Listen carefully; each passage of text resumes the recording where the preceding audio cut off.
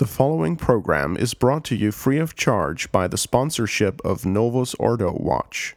See for yourself that the Church of the Second Vatican Council is not in fact the Catholic Church of the ages. Go to novusordowatch.org. That's novusordowatch.org.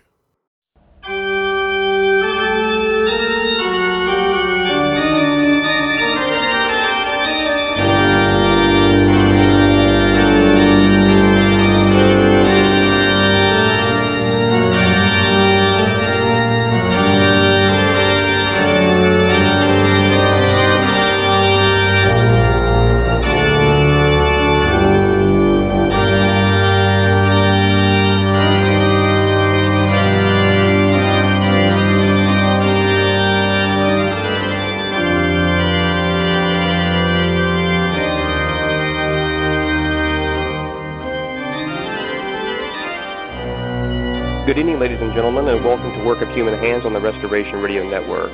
I'm your host, Justin Soder, and tonight I have the privilege of sharing the air with the company of Father Anthony Cekada, Assistant Pastor of St. Gertrude the Great Catholic Church in Westchester, Ohio, and the author of the book Work of Human Hands, which is the continued study of our show this evening.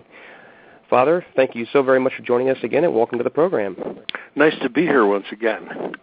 So, Father, on the last episode of Work of Human Hands, we covered chapters 1 and 2, and we laid out some names and places and things of that nature. So for our listeners this evening, we're not going to go back over the same material. So when we say certain names and certain terminology, we expect that you've heard the first episode of Work of Human Hands. If you haven't, you can go to restorationradionetwork.com, and you can search it. It was last month, same Thursday of last month.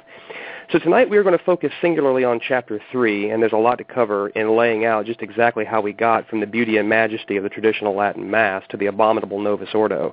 So tonight, Father is going to take us by the hand and guide us from point A to point B. So, Father, in Chapter 3, you lay out the 11-step program the modernists used to take us to the liturgical disaster of the Novus Ordo. So let's start with step 1.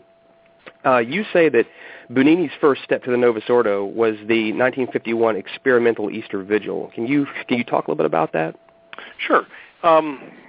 This was a proposal that was aired in the liberal wing of the pre-Vatican II liturgical movement. They had the idea of fundamentally altering the Easter Vigil, which is the service celebrated on Holy Saturday, as an anticipation of Palm Sunday. So the liturgical movement, liberals in the liturgical movement, set this as one of their first goals, one of the first steps in the overall overhaul of the Roman liturgy. So what this involved was a simplification of the rites of Holy Saturday, and to popularize them and to introduce some elements as trial balloons for a further reform of the sacred liturgy. Of course, they used the term renewed or restored Easter Vigil. And remember that this has been consistently part of the modernizers program, that they wanted to present a change as a restoration of something in the ancient church. Well, Father, one of the things you mentioned in part 1 here is that the bishops have been persistent in petitioning the Holy See for permission to celebrate the vigil at midnight, and that why do you think it is that they saw tinkering with the Easter Vigil or tinkering with Holy Week here, which we'll get to shortly? Why was this, to them, the logical first step towards a liturgical revolution? Well, it was something which was, I guess, symbolic for them. The Easter Vigil services in the traditional rite, in the pre-55 Missal, had a number of very mystical ceremonies, and it was actually very long. Part of the idea was to shorten and popularize and modernize the Easter Vigil. So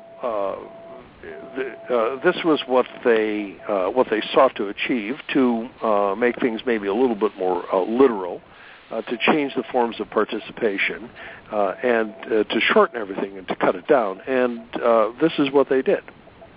It's interesting. When I first came to tradition, of course, my experience was with the 62 Missal, which of course had all the modifications to Holy Week in it, and I was used to there being an Easter Vigil Mass at midnight, thinking this was the norm. So it was a shock to me to obviously when seeing the Mass, seeing the pre-55 Holy Week, that so many changes that there were, and you realize how much was shortened.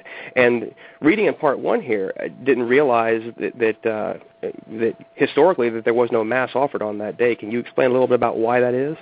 Initially the Holy Saturday itself was seen as the day of quiet and of meditation, with an element of expectation there. And there was no liturgical service historically in the church during the day.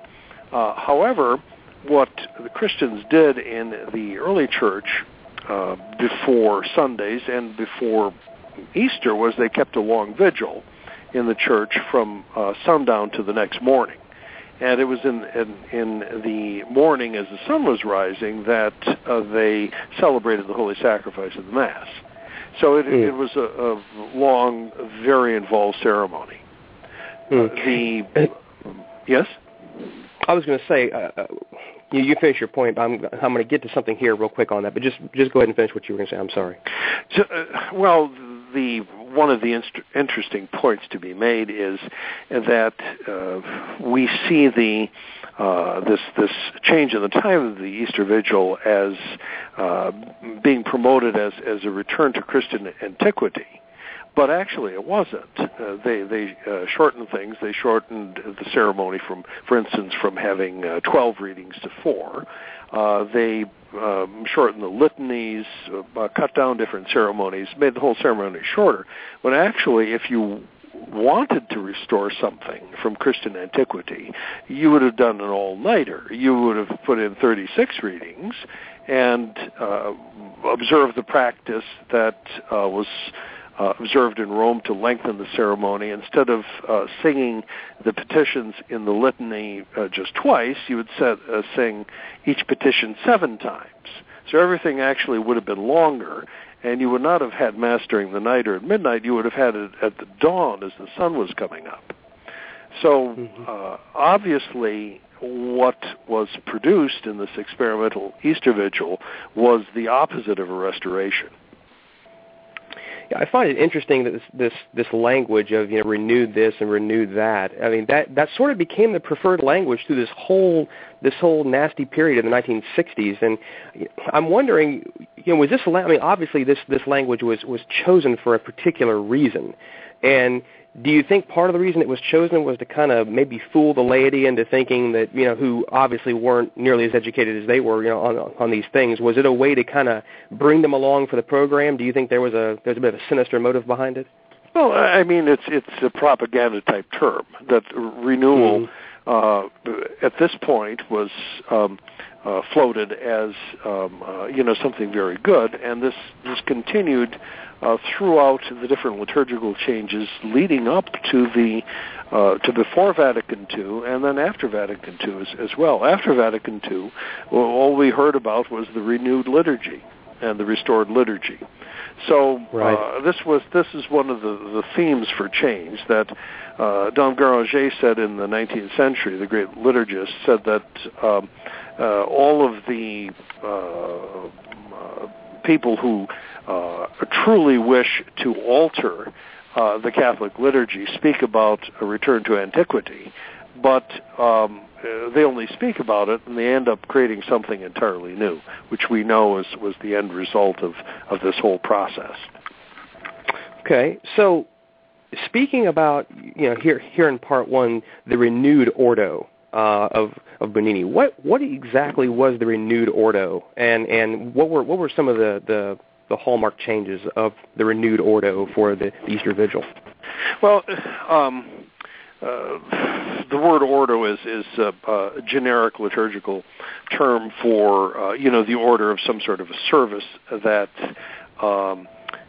some sort of service that you have. So that's the generic word. You have something that's the ordo missae, for instance.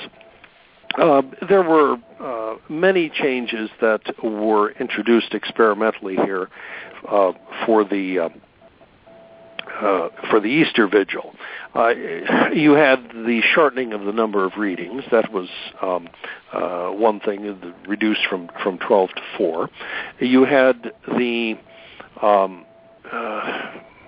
a shortened form for the conferral of the sacrament of baptism.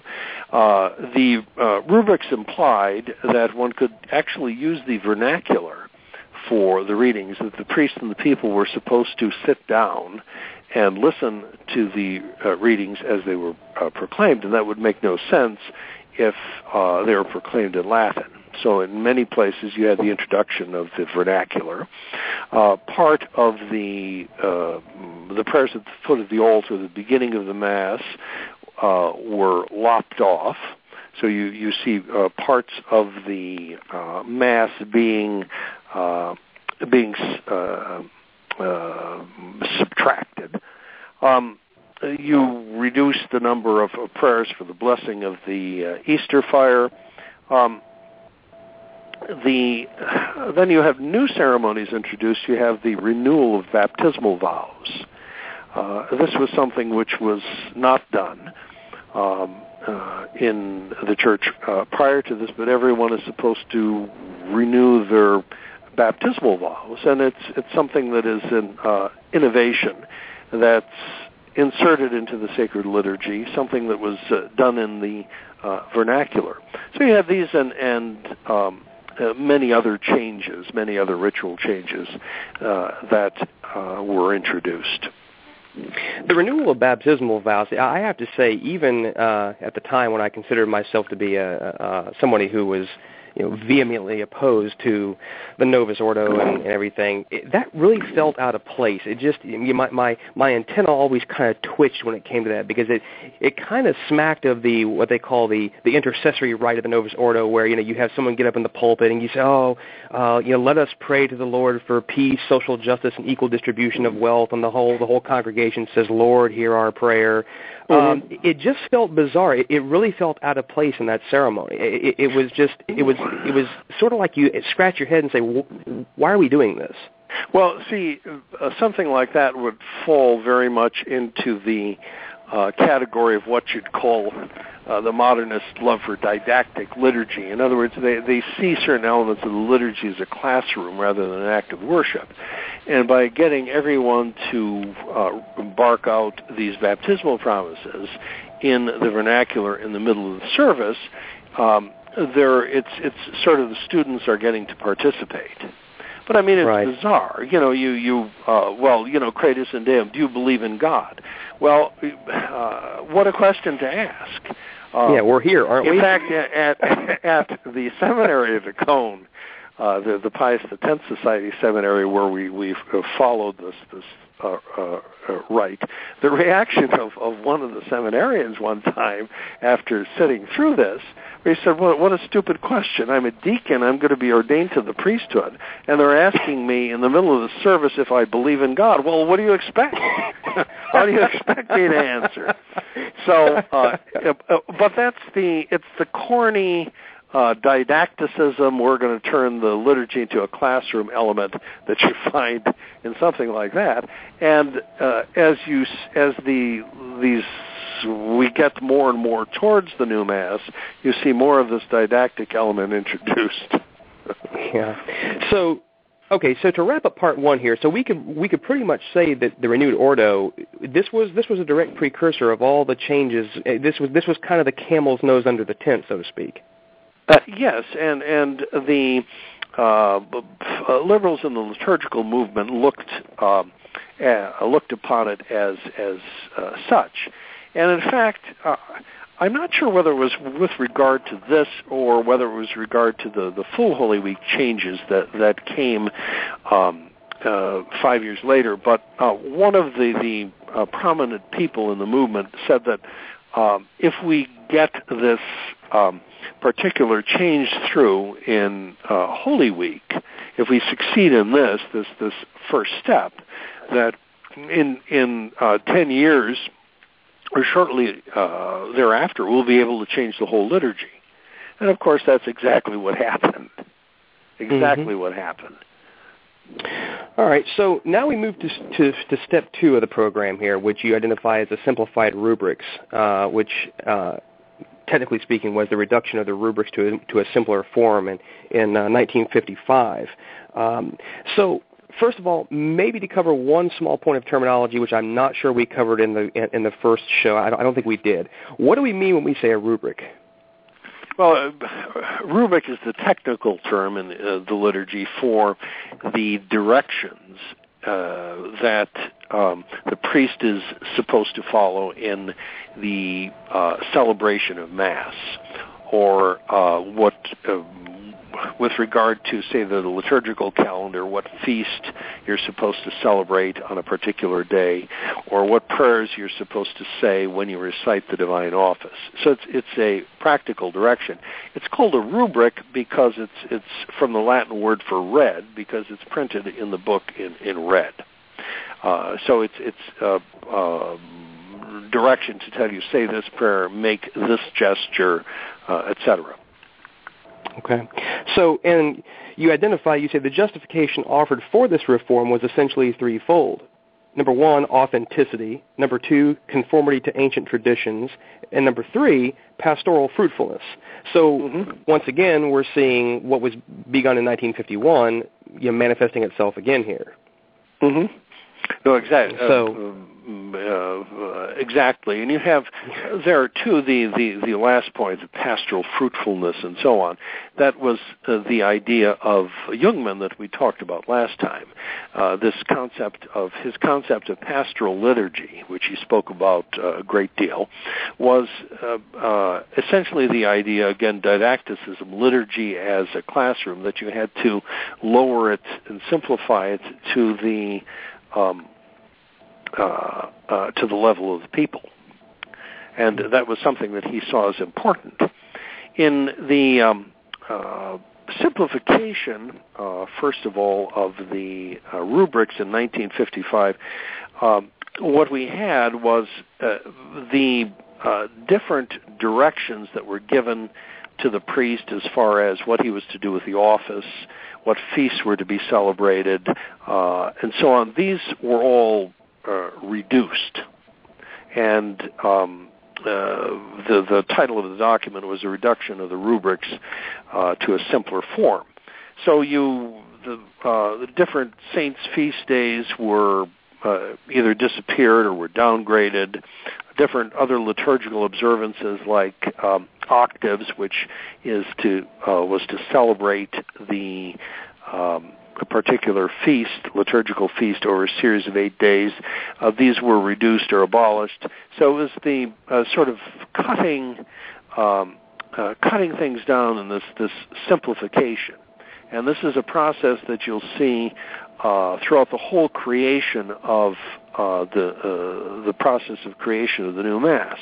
That it starts with the Easter Vigil. Then in 55 they change different things in the liturgical calendar, and they know the people who are doing this know that they have an end in mind for their process.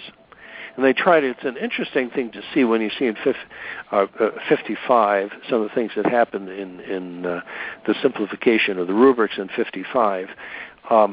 There's a downgrading of the Feast of the Saints, different Feasts of the Saints, in terms of the commemorations that they receive. And it's a slow process. And then you get to the point with the Novus Ordo in 1969 and the calendar changes there, where you can get through, say, a whole 52 Sundays of the liturgical year as a going regularly to the Novus Ordo without hearing one saint mentioned, except maybe Blessed Mother.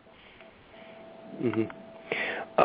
One thing you point out in this part when you're speaking about the downgrading of feasts, but you also mentioned the upgrading of the rank of Sunday. I mean, what do you mean by upgrading the rank?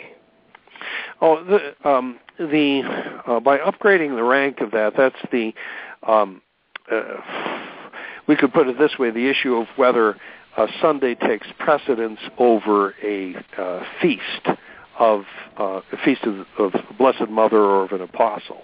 Okay, so that's part of what's called the temporal cycle.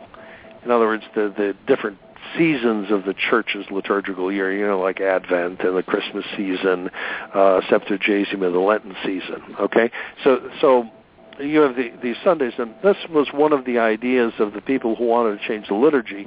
Let's hear less about the saints. Let's just hear about maybe the Sunday readings. So a classic example of how that worked out is in these rubrics is something that takes place during the Advent season. Now, the traditional missal always prescribed that if the Feast of the Immaculate Conception fell on a Sunday, you celebrated the Feast of the Immaculate Conception because it was so important. And the Sunday readings for the second Sunday of Advent took second place because of the importance of that Feast of Blessed Mother. Well, what happens in these revised rubrics is since the men who created them essentially had this program of downgrading the Feast of the Saints, what happens is that the second Sunday of Advent takes precedence over the Feast of Blessed Mother. So she gets knocked out on her feast day, and her feast day gets moved to the next day. So do you understand a little bit how it works? Sure, absolutely. Yeah. Absolutely. Well, there might be, I've spoken with people in the past who they sort of call these changes inconsequential. They say, well, it's not really that important. But I would bring up a quote here, and we're going to be talking about Bugnini quite a bit throughout this entire episode because he is the key player here, the great architect of the new Mass. He himself said that it was not inconsequential. His quote on this document of the Simplified Rubrics was, quote, "No doubt it is still too early to assess the full portent of this document, which marks an important turning point in the history of the rites of the Roman liturgy." So he obviously sees this as a bridge, as something that is yet maybe another part of the construction process. I think that's evidently clear. And he also came up with something. We talk a lot about conspiracy theories about the forces that were behind the change in the Mass, and Bugnini being a Freemason, which is pretty solid, concrete, and provable. But Bugnini also gave a quote in the document, which of course sent all the conspiracy theorists a buzz when he said, quote, "More than in any other field, a reform in the liturgy must be the fruit of an intelligent, enlightened collaboration of all the active forces," unquote. Active forces. All the active forces. So, I mean, Father, you've got it. Who were the active forces? What's he talking about? You've got everything there, but the pyramid, a compass, and an all-seeing eye. Absolutely. When you bring up the enlightened forces. Well, the interesting thing that about Bugnini that people should realize is that he wasn't speaking here, with hindsight from after Vatican II, but rather this was contemporary to the time that these changes were introduced. And he actually was the man who was the secretary of the commission who produced these changes. So he was on the inside of it, and this was his baby. So he knew whereof he was speaking when he said it marks an important turning point in the history of the liturgy, because he could see the direction it was going. And his comment about the collaboration of all the enlightened forces, was published in a very lengthy commentary that he wrote on these changes, explaining why these different things were done. And it was a commentary that was essentially read only by specialists in the sacred liturgy. So the people who were really into this idea of changing the sacred liturgy, they got the message about what was going on. Mm-hmm. For those of you who are just joining us, you are listening to Work of Human Hands on the Restoration Radio Network. I am Justin Soder, and I am joined by Father Anthony Cekada, who is walking us through Chapter 3 of his book, Work of Human Hands. We are now moving into Part 3, which is the New Holy Week. And this is something that maybe this is sort of a dividing line amongst the traditional spheres today. Those who say that the new rite of Holy Week was fine, and those who say that it was not. And Bonini's at work here again with this. And I want to just a small point of correction that the quote I referred to earlier about authenticity, conformity to the ancient traditions, and pastoral fruitfulness was actually speaking about New Holy Week, not the simplified rubrics. However, one point that I wanted to say, Father, is that since words mean things, and Bonini is implicitly stating when he says that the church in her rite of Holy Week, as it was until 55, was not authentic, did not conform to ancient traditions, and the fields were barren in yielding any pastoral fruits. Why did no one ask the question when the document was promulgated? I mean, obviously Bonini saw this as another stepping stone towards the ultimate goal, but I mean, I asked the question just as someone who wasn't alive, who tends to ask questions and be rather inquisitive of what people say. Why was no one sounding the alarm bells here, saying, "Wait a second, what's this guy really saying?" Well, his statements appeared once again in specialist publications, and most of his readership were the liberals of the liturgical movement who agreed with him. Unfortunately, many of the Catholic clergy were not terribly well educated in the history of the liturgy, and they would not have come across something like this. This, in effect, this denunciation of the old liturgy. So that's kind of why it slipped by. A few specialists were aware of what was going on and were quite disturbed by what was being done. But since Bugnini was in the driver's seat, and was very, very well connected, and he was a very good bureaucratic infighter and an extremely intelligent man. He was able to get his and his friends' program through. When I see a statement like this, it wasn't authentic, the conformity to ancient traditions and pastoral fruitfulness. My question is, how did the church survive for 1950 years with the old Holy Week until he got to? Well, that's the question. Yeah, that's the million-dollar question, isn't it? Yeah.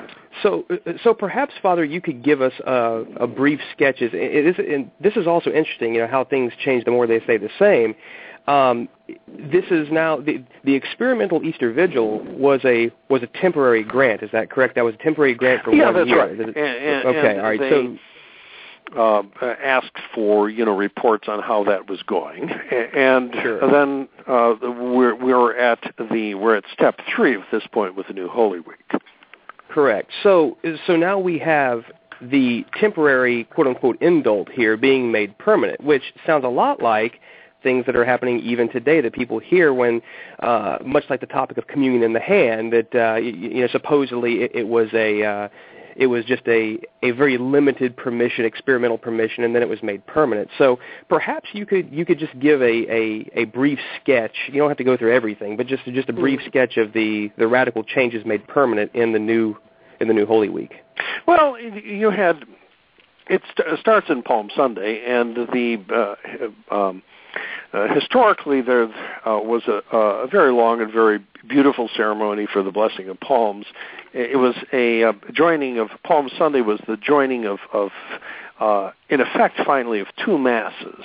of the Mass for the blessing of the palms, and then you had a procession and another Mass for to commemorate the Passion of our Blessed Lord. So you had these two different ceremonies that were filled with all sorts of very beautiful symbolism in them. This was seen by the innovators as something that really had to be changed. Everything had to be cut down and simplified. So instead of having this, in effect, this Mass-type ceremony for the blessing of palms, which had a historical basis, simply there was a simple ceremony, very simple ceremony for the blessing of palms, and the reading of the Gospel before you have your procession. There were a number of very beautiful symbolic ceremonies, the knocking on the door of the church by the subdeacon, symbolizing Christ going into Jerusalem. Many details like this, which simply were cut off and simplified. Again, part of the Mass disappears. The prayers at the foot of the altar disappeared in the Revised Rite. The Passion account was truncated. The last Gospel was cut off at the end of the Rite. So it was, what we're doing is, we're not talking about introducing major doctrinal horrors as you have in the new Mass, but this is, to get people ready. So you have Palm Sunday. The Maundy Thursday, what was done there is the ceremony for the washing of feet was actually put into the Mass, which was something was very unusual. But then other parts of the Mass, the Creed disappeared, the last Gospel disappeared. You see this tendency to simplification too in what was done for the reservation of the Blessed Sacrament. One of the beautiful and venerable traditions that the Church had under the rubrics of the whole old Holy Week ceremonies was that you would have a very beautifully decorated place where the Blessed Sacrament would be placed and enthroned once the Holy Thursday Mass was completed. And so there would be lilies and flowers and all sorts of elaborate decorations to honor the Blessed Sacrament. Well, this was scorned and looked down upon by the Reforms, and actually the instructions were to simplify the reservation of the Blessed Sacrament there, and then actually to cut off adoration of the Blessed Sacrament at midnight. Whereas before, the adoration of the Blessed Sacrament was constant until the service was held the next day.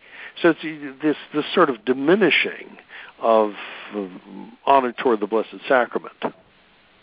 So that was another feature. I don't think these are inconsequential changes, are they? I mean, these are not minute details that we're just worried about the fine print here. These are major things that are being changed. Yes, and it's what you get is you start to see an aggregate effect of what's being taken away and what's being simplified. Then the next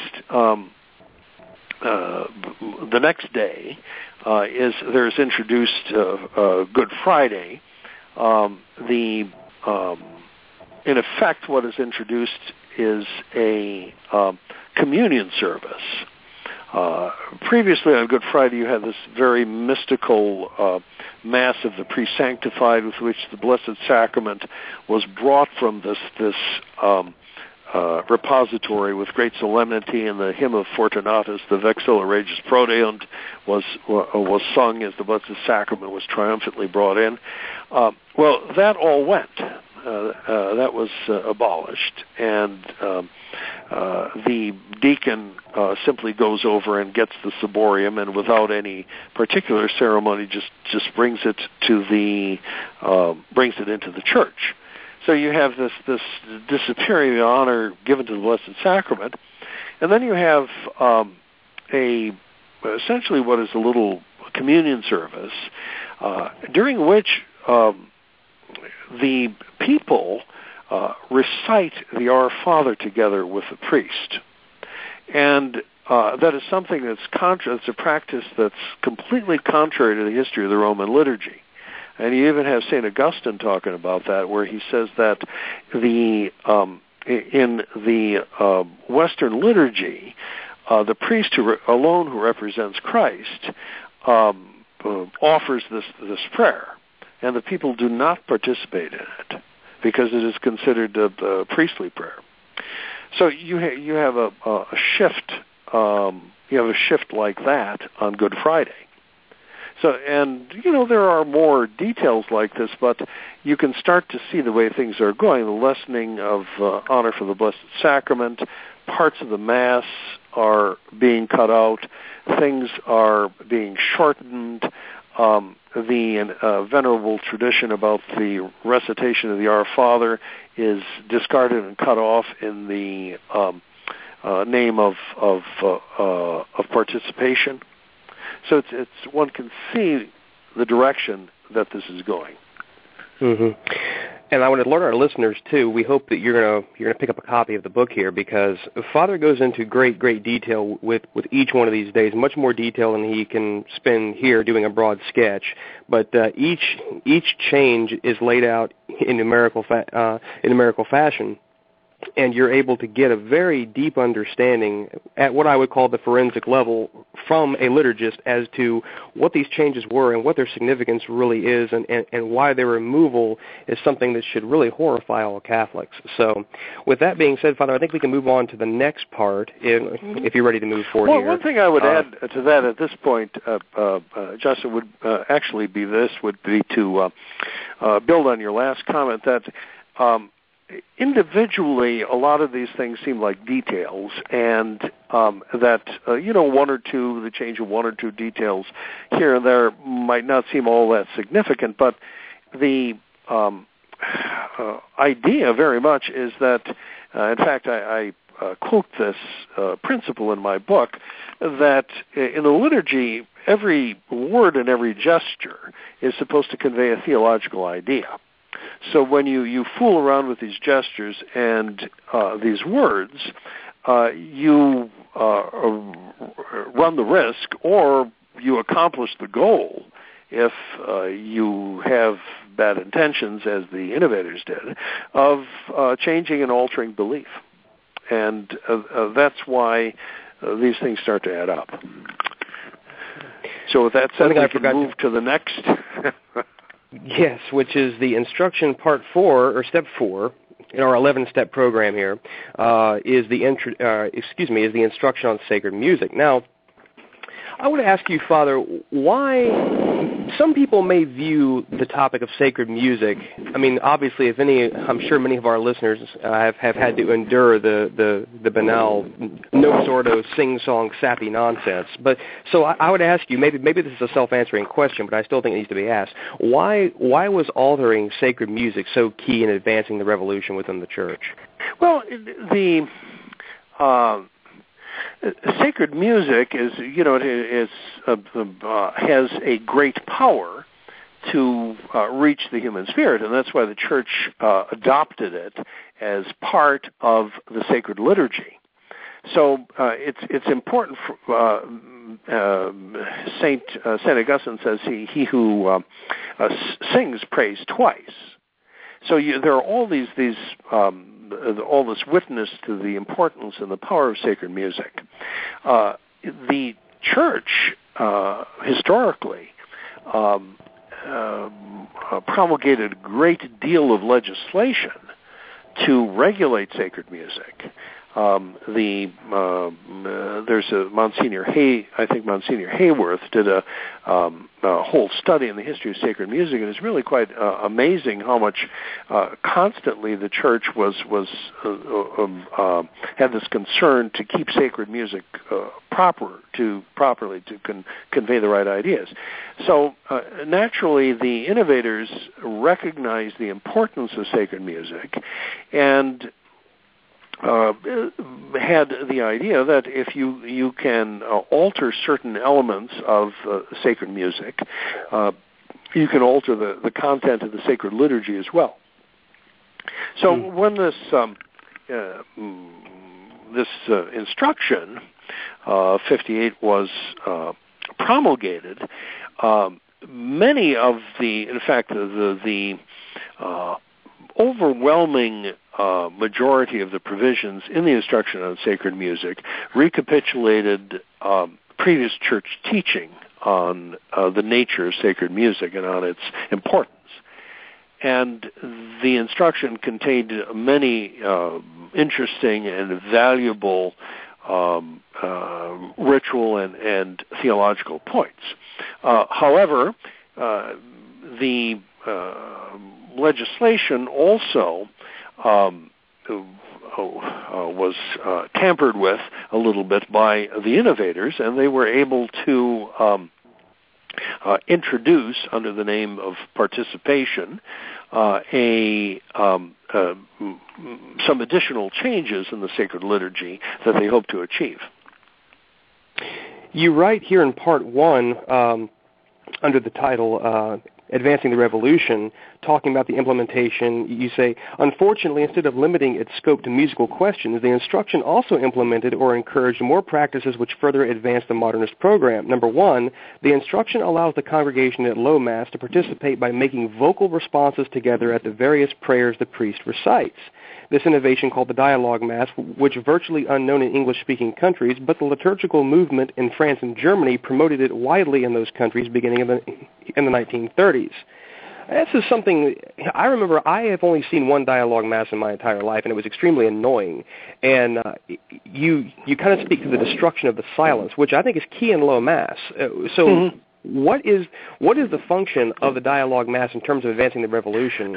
Well, we have to explain, I think, to some of our listeners what it is. The Dialogue Mass, as it was envisioned by the liturgical movement, was supposed to have vocal participation by all the members of the congregation. So that was the idea. And again, it's the you can't have silence; you have to have common action all the time.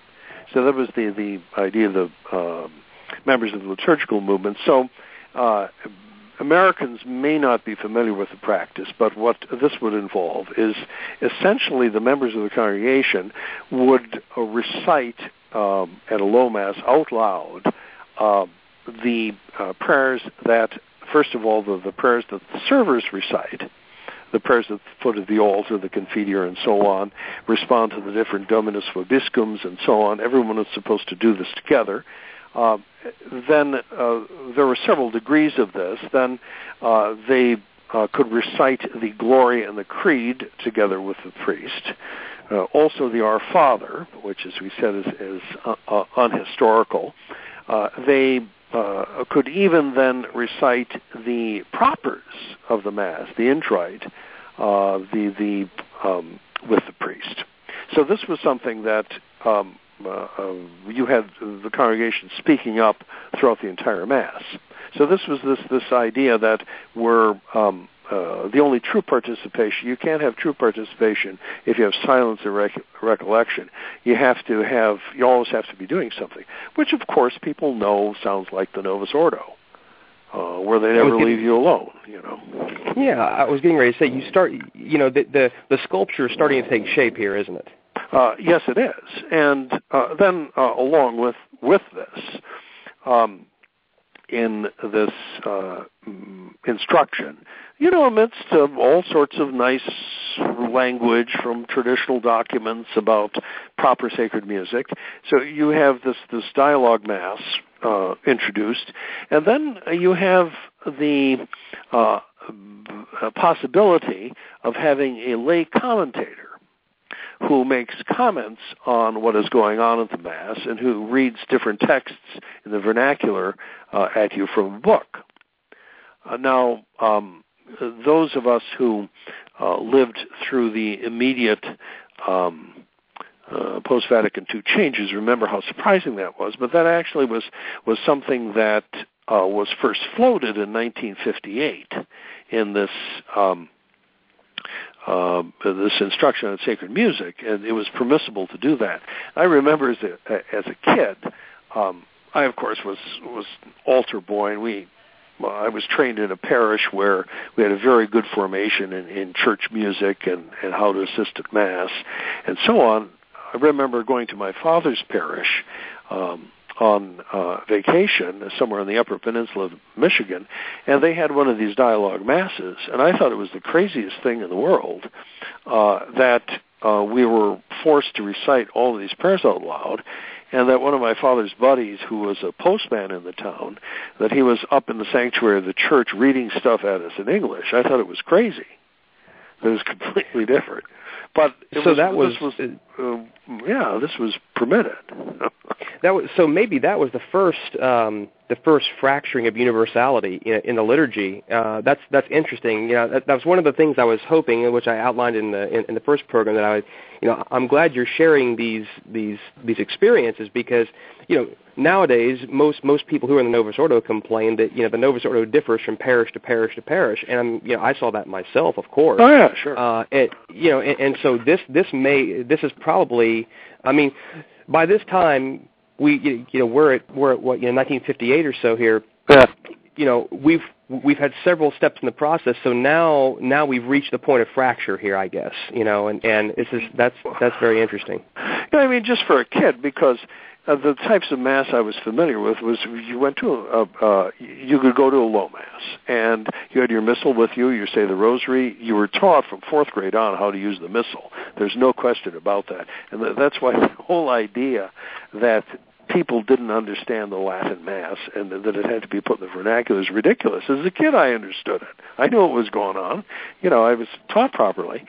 And so there was that. There was the Low Mass, and then, as far as singing and participation, we learned how to do that in Latin. We sang the Kyrie and the Gloria, the Sanctus, the Agnus Dei. We sang the Requiem Mass. We did hymns in Latin. We did some hymns at the end in English, and all with the traditional liturgy. So if you wanted to have vocal participation in singing, it's a question of just training people to do it, training kids to do it. You don't have to overthrow the whole system. But, of course, they did have to overthrow the whole system because they hated it. Sure. Well, okay, so I don't think we can escape this topic. We're at 1958, which is a very, very important year, obviously. Okay, so this document, the Instruction on Sacred Music, was the last of Pius XII's reign. This occurred in September, and he died in October, correct? And that's right. He was actually quite sick at this point. Yeah, he was gravely ill. So this question here is in two parts, Part A and Part B. Number one, how do we view such documents coming from Pius XII? In Part B, it's kind of another hat tip to our conspiracy friends that they posit that there's no way that in Pius's condition, he was gravely ill, that he would have been able to scrutinize these documents as he normally would. Now, is that grasping at straws, or are we to take these things at face value? That's part B. There is Pius XII is a very complex character, and he was, if you look at his biographies, he was wowed by people who were intellectuals, and he had a number of people like this around him. Unfortunately, they were the wrong kind of people. He had Montini, who he eventually figured out. Later, Paul VI was, his Undersecretary of State. He eventually got rid of him, but he had Bea as his confessor, who was one of the worst ecumenists at Vatican II. So he was a man who, on the level of theory, was really very good. His Mediator Dei on the sacred liturgy was terrific and unassailable in terms of principle. But when it came to applying a lot of the principles and appointing people to do it, he was not a very good judge of character.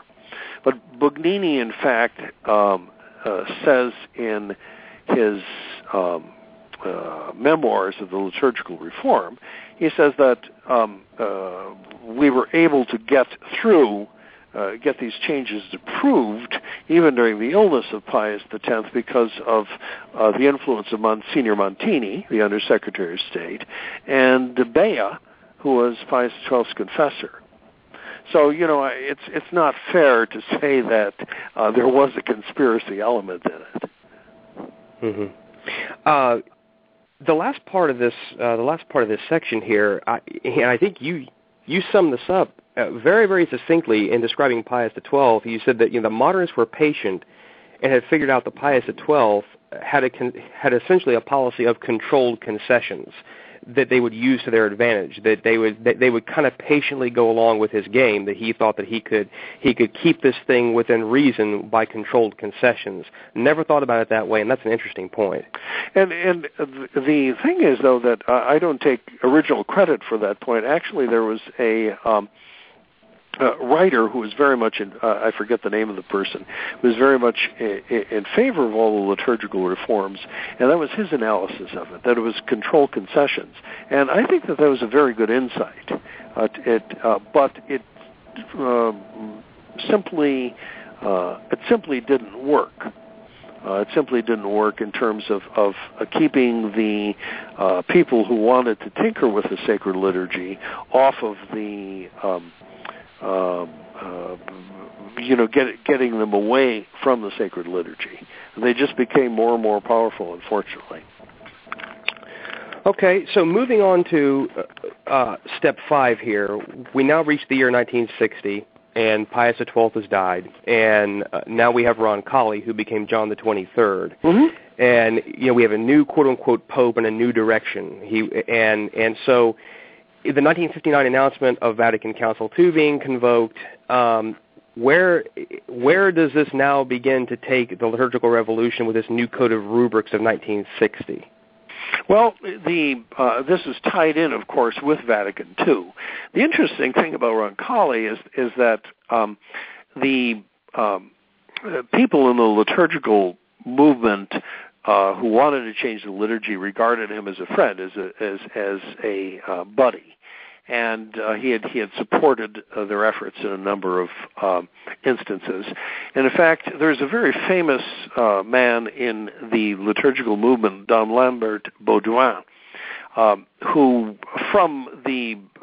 virtually from the time of Pius X, in the early part of the 20th century, had been pushing changes in the sacred liturgy, and who had been trying to use the liturgy as a way of promoting ecumenism and promoting religions coming together. You put aside doctrine and you worship together. This was his idea, and he actually was quite a buddy of Roncalli. There are a number of anecdotes about that. And Baudouin was quite ill, and when Pius the 12th died, Baudouin said he was ill and himself probably dying at that point, but he said that the cardinals really don't understand things. They don't understand what's going on. They are capable of electing Roncalli. And if they do, Roncalli is capable of calling a council and consecrating ecumenism. This is a very interesting insight from Baudouin. So he knew what was coming, and sure enough, that's what happened. So when Roncalli announced that he was convoking Vatican II, at that point the people who had been working on these different liturgical changes during the time of Pius XII were wondering a little bit what they were going to do. They decided to put together a code of rubrics and to summarize the changes that had gone on before during the reign of Pius XII, and to make some additional changes of their own. And so this is the Code of Rubrics of 1960, and the Missal of what is called the Missal of John the 23rd, which was published in 62. And this is the version that was approved by Benedict XVI in Summorum Pontificum. So it was the Missal of John the 23rd. So it consolidated the changes that came before it. It added even more changes. It downgraded still further the devotion to the saints in the sacred liturgy. It cut and it simplified. The legislation very much was done with Vatican II in view. That the idea was that Vatican II, John the 23rd, said was going to lay down the higher principles for a total reform of the liturgy. So it was the 62 was an interim missal. It was not something that was made to last forever, as it were. Well, one of the things you speak about in this step number 5 here is you said that the new Code of Rubrics was really definitively laying down the foundation for fundamentally changing everything. Mm-hmm. And you said the language of the Code of Rubrics of the Roman Breviary and the Missal of 1960 and how it differs from all codes prior. And you started to see this language creep in, language such as "it is fitting" or "it should be." This, number one, can you speak about this? It is fitting and it should be. And was this language sort of a foreshadowing of the Vatican II language? Yeah, very much so, because what you see there is, in that sort of language, you're setting up options. You're not really regulating the liturgy. You're saying, well, it would be good if you did this. And this is the first shift as far as the language of the legislation itself. Pius XII in Mediator Dei very clearly laid out the vision of the sacred liturgy as you had doctrine, you had discipline, in other words, the rules of the church, and you had ceremonies. Doctrine, discipline, and ceremonies. So the church regulated things because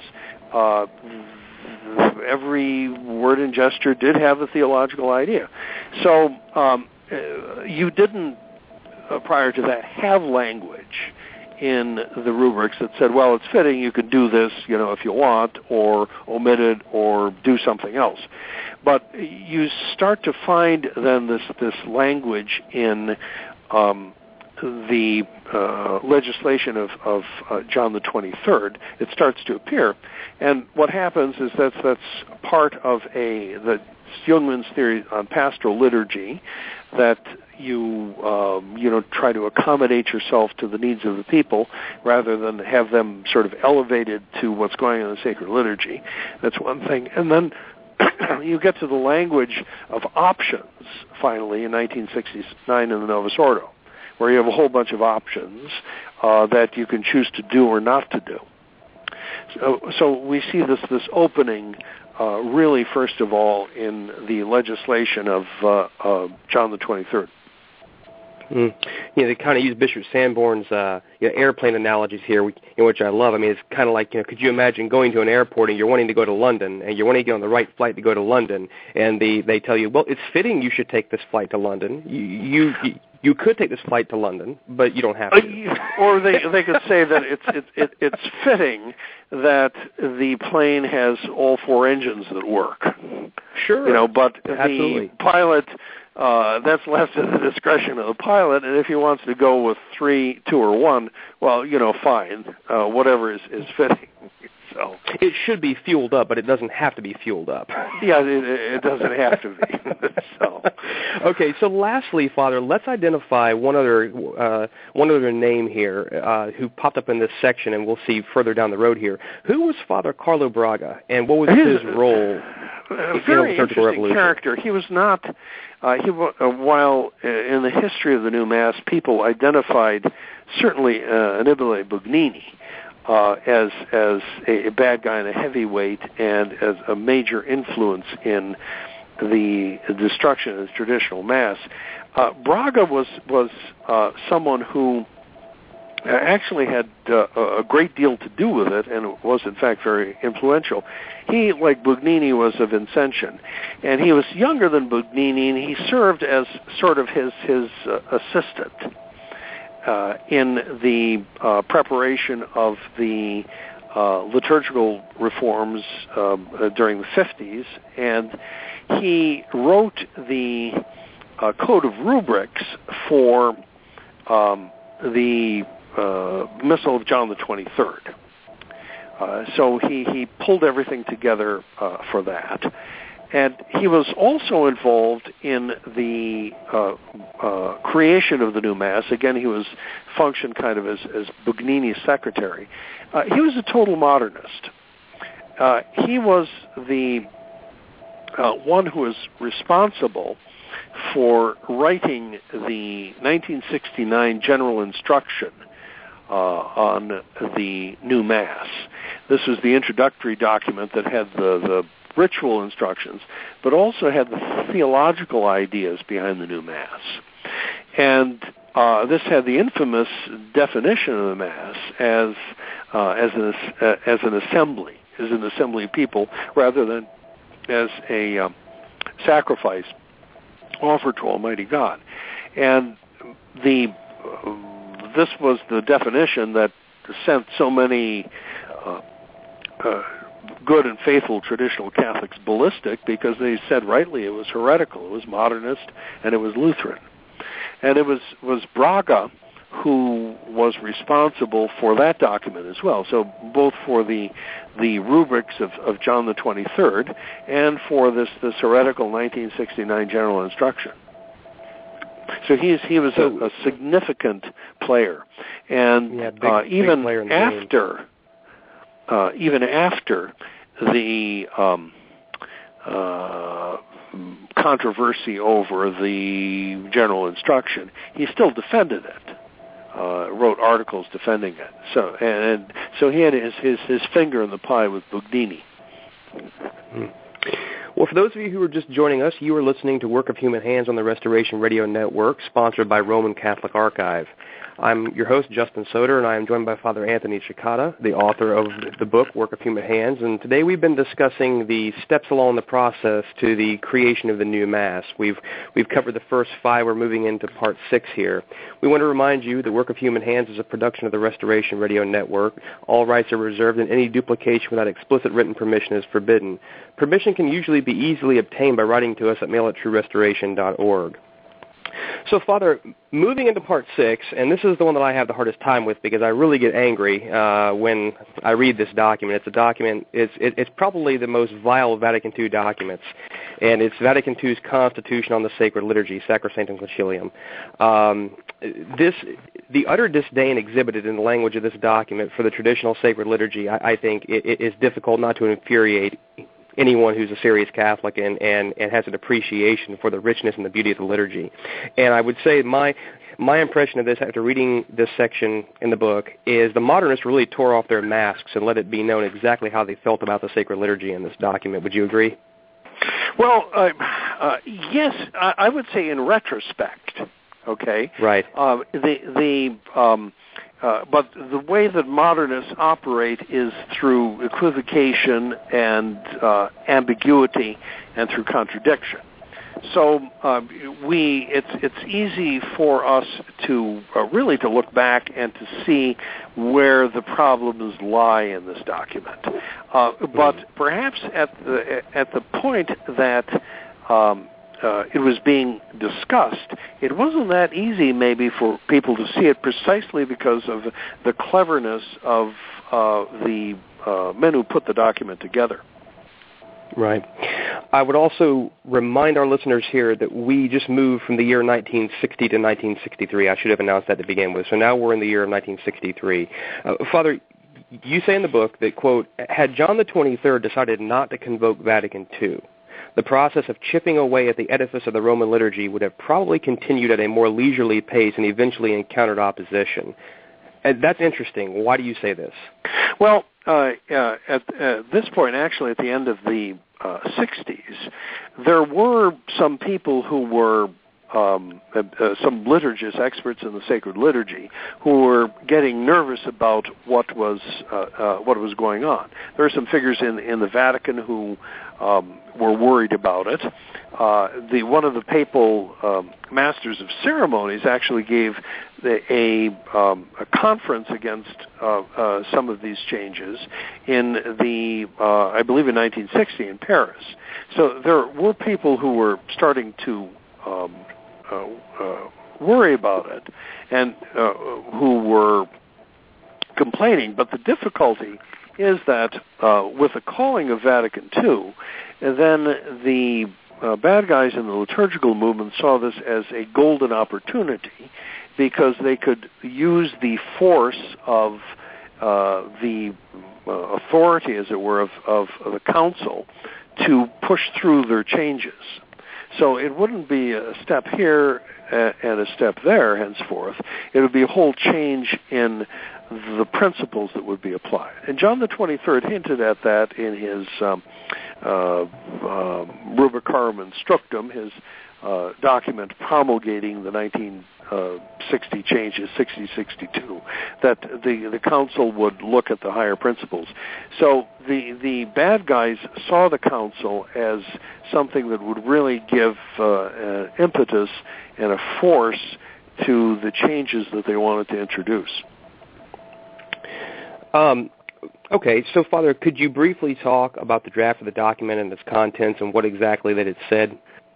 Well, again, Bugnini appears and is, the spider at the center of the web, and in exactly the right place for modernists and the wrong place for Catholics at exactly the right or the wrong moment.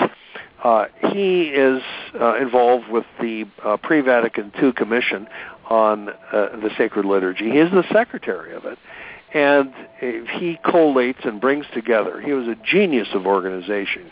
You really have to give him credit.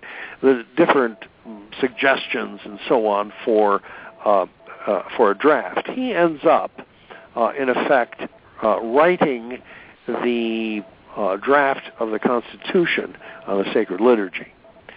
Naturally, he has and it ends up, of course, the draft with a slant to the program that the bad guys want. Now, there were murmurs at this point. He had, in fact, had a reputation as, he himself says, as being a progressivist and a modernist and an iconoclast. He actually quotes that in his memoirs. And so there was opposition at that point.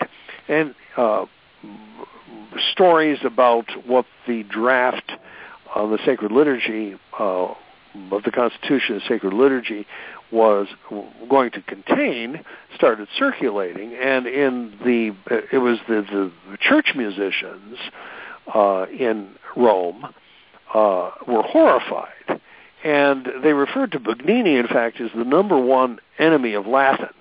They knew that he and the modernists wanted to overthrow Latin in the Sacred Liturgy.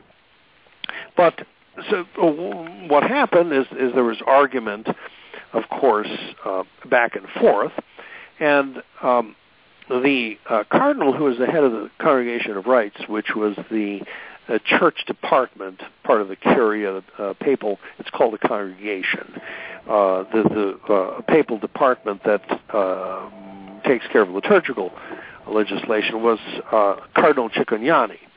And Cicognani had a, conservative and traditional liturgical ideas, very much so. But he went back and forth, and he was reluctant. He had to approve the draft of the Constitution before it would be presented to the council. So he, as head of that congregation, and there are other people who were working against it, and who had put together an alternate draft. But Cicognani finally caved in, and they say with tears in his eyes he signed the document. And then 4 days later he died. But Bugnini said that everything was saved by the fact that for the liturgical reform that Cicognani signed the document. Wow. That is quite fascinating. I mean, you talk about conspiracy theorist thinking, right?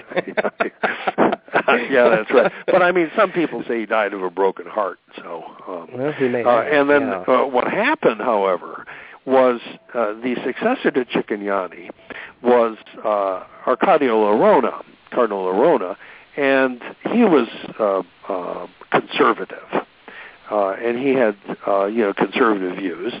And he got rid of Bugnini, which is very interesting. That is interesting. He had one asks, well, why would John the 23rd appoint someone who was conservative? But remember that in the Curia and in any institution you have political considerations too, and different. In a big bureaucracy, you have different people that you have to keep happy. So Larona was appointed, but he immediately got rid of Bugnini, and he not only what happened is Bugnini was the secretary of the commission for preparing the document, but then once the council started, there was another commission to be appointed, and Larona was involved with that. Well, he got rid of Bugnini. He wasn't going to let him be the secretary of the commission once the council started, and he even tried to get Bugnini fired, and he succeeded in getting him fired from, I think, every position but one. So, he was fired from his position. I was going to say he was fired from his position of professor of liturgy at the Pontifical Lateran University too. Yeah, which was a very prestigious thing. Prestigious. Very much so. So during the council itself, Bugnini was on the outside, looking in, very much the outside. Until we have John the 23rd's death in 1963. Right. So what impact? Gosh, I feel like I'm giving you softball questions here. What impact did Montini's ascension have after John the 23rd's death on Vatican II, on the sacred liturgy? I mean, it's sort of like the games can begin now. Well, yeah. The thing is that Montini was new Bugnini, right? And so they from when. Bugnini was trying to get his liturgical changes approved by Pius XII. And on top of it, Montini had he very much approved of these revolutionary liturgical ideas. And he celebrated youth masses when he was a chaplain in the 30s with the college students standing around the altar. Just as you would see after the introduction of the Novus Ordo, he was a fan of Joseph Jungmann's teaching on ecclesiology. That he wrote in his journal how wonderful this was. As Archbishop of Milan, he pushed the liberal ideas of the liturgical movement of Jungmann and of Bouillet. So, of course. When he was elected, then the game changed once again for Bugnini and the modernists.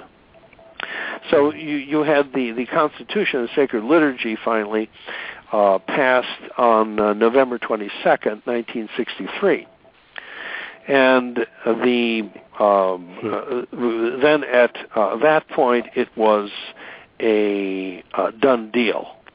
That this document was in place to press along these revolutionary ideas for the sacred liturgy. I would also note that it's rather ironic, that date, isn't it? November the 22nd, 1963. Some of our conspiracy people are getting their fill tonight here, right? You know, for those maybe who aren't in the American audience and don't recognize that. It's the date of that was the day that President John F. Kennedy was assassinated. John F. Kennedy, yes. And it was also the day of the dedication of my minor seminary in Milwaukee, so there were three things. But I hope Oliver Stone is listening in that for his we'll have a documentary coming up for you soon. Conspiracy movie, yes. So okay, so Father, let's talk about the creation of the Concilium and Montini's move to bypass the Sacred Congregation of Rites. Why is this significant? Okay, well, see, the Sacred Congregation of Rites, as we said, is the liturgy department of the Vatican. That was staffed by people who had the traditional outlook on the sacred liturgy: doctrine, discipline, and ceremonies. And they were, they understood the history of the sacred liturgy and were very careful and did not want to see radical changes introduced in the sacred liturgy. And in fact, they had this, Bugnini realized this even in the 50s, and in his biography he talks about how he, in effect, surprised the members of the Congregation of Rites with some of the proposals he had to change Holy Week in the calendar and so on. So they weren't kept up to date. They were sort of closed out on that. So in any event, they were seen, especially with Cardinal Arona in there, as the enemies of radical liturgical change. So Paul VI, who wanted the change, figured that he would create a new entity to reform or to change the sacred liturgy in the way that he wanted it changed, and according to the principles of the modernist and liturgical movement. So he created this entity called Concilium, and its full title is something like the Council or the Committee to Implement the Constitution on the Sacred Liturgy. And it's referred to as a concilium. So it was a new outfit. And Montini gave concilium the power to create these new rites and to do, in effect, an end run around the Sacred Congregation of Rites. So, and then reserved to himself, finally, the approval of these rites. So this was a terrific bureaucratic triumph for the modernists, because Bugnini was the man who had, shepherded the revolution so far. So he put together this. Yes. I was going to say, and who did he appoint to be the secretariat of that? Oh, well, yes, of course. So what you have, helping Bugnini is his friend Braga, and it was a fairly giant organization, and they got people from all over the world to work on different aspects of the liturgical reform. This is where Bugnini was a terrific organizer, and assigned out different liturgists to, some to work on the calendar, some to work on the lectionary, some to work on the breviary, some to work on the collects of the Mass, some on the chants of the Mass, some on the order of the Mass. And so it was a very, this very broad consultation, but he was at the center of it. With his little committee was at the center of it. So, sort of guiding the way in which it would go to ensure that it would go according to the principles of the revolution. Well, we can't finish this section up, Father, without talking about the role of Protestants in the reform of the liturgy. you quote Monsignor William Baum, later Cardinal Baum.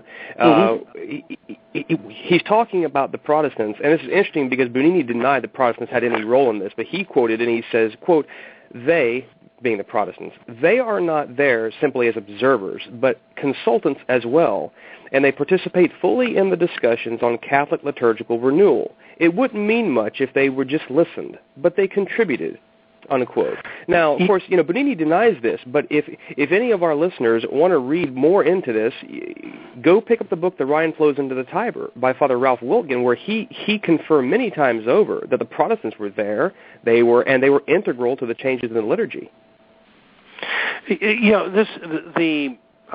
There were 6 so-called observers that were consulted by the concilium, by the people who were putting together the new liturgical rites for the church. And Anglicans, Lutherans, Presbyterian, Calvinist, someone from Taizé. So they did certainly have input into the creation of the new Mass.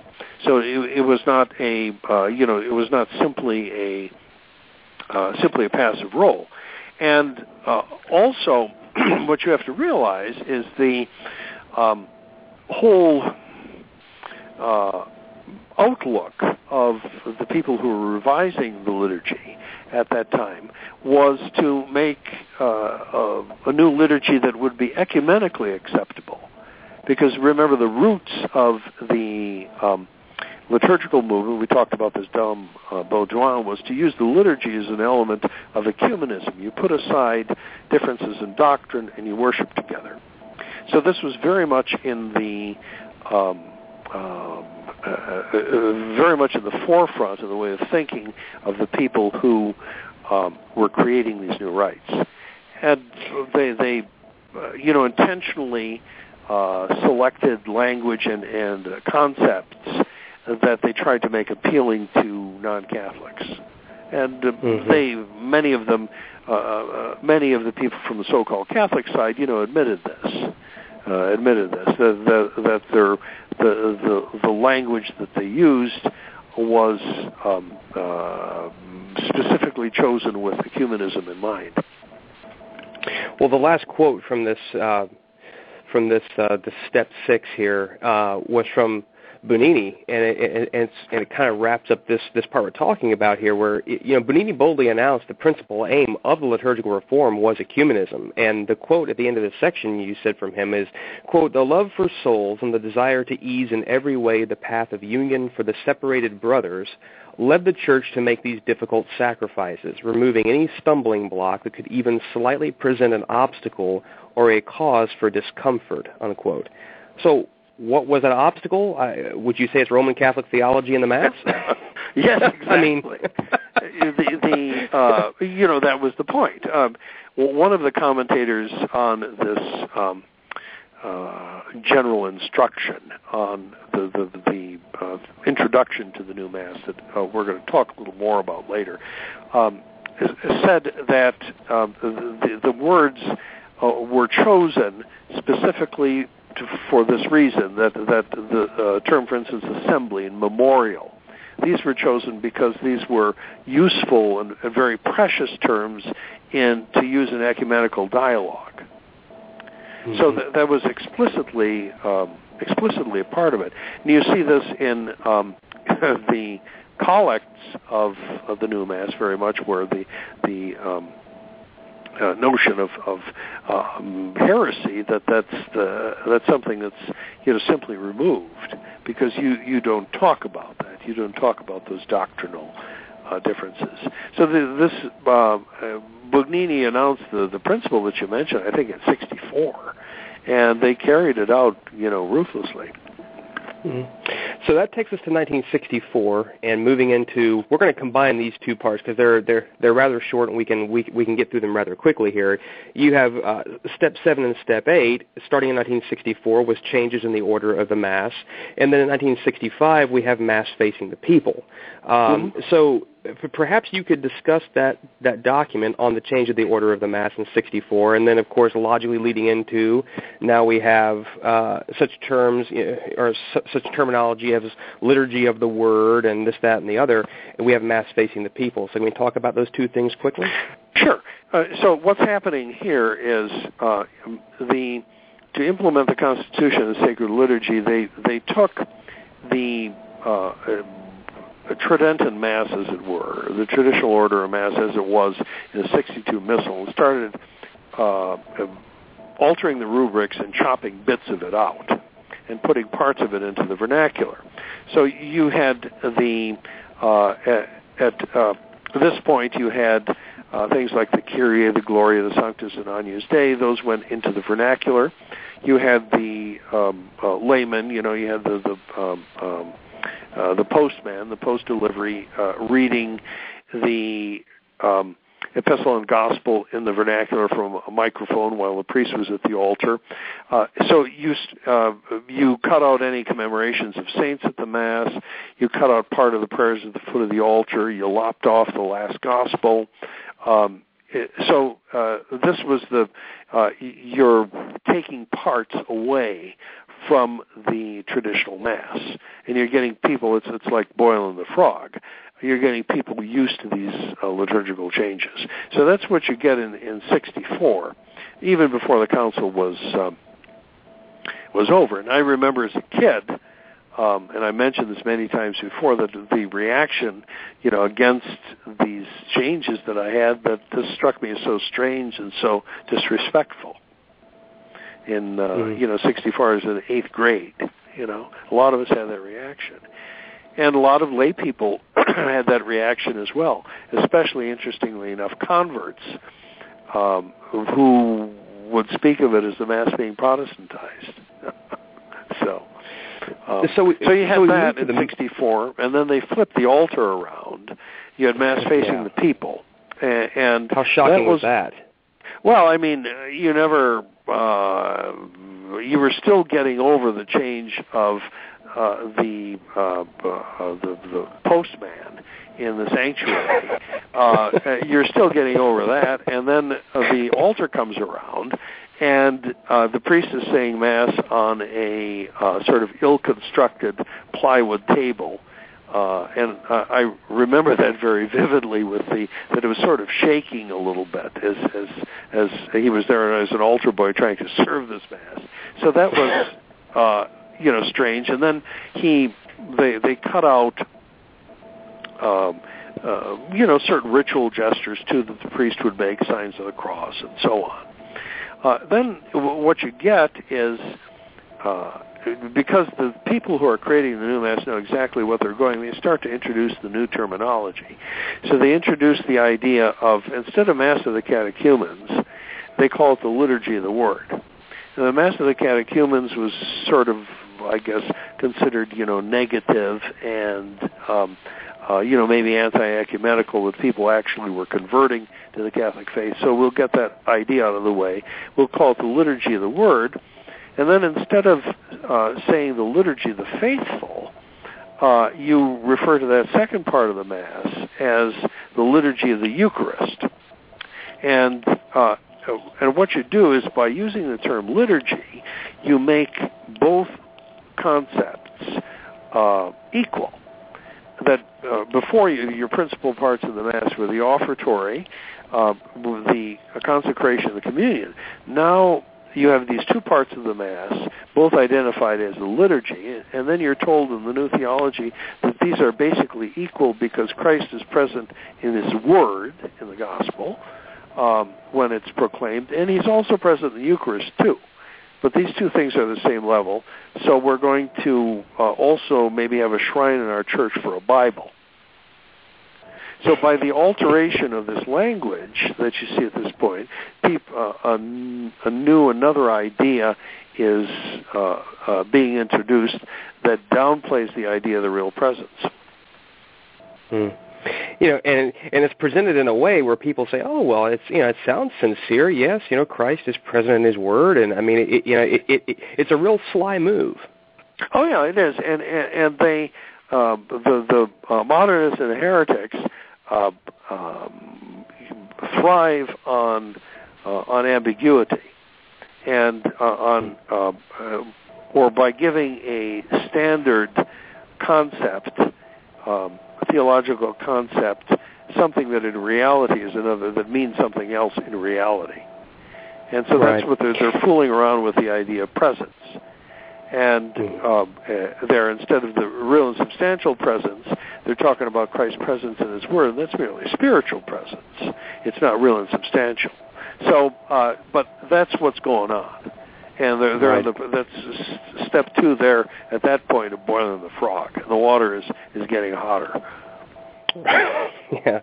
Okay. So moving on here to step 9 in our 11-step program. Hopefully, we'll be sober by the end of this, I think. But anyway, we have part 9, the ritual changes of the Mass of 1967. Now, how did the issuance of this document really help achieve the long-term goals of the reformers of the liturgical movement? Well, what would happen here is they get a. They're taking as much as they can away from the traditional Mass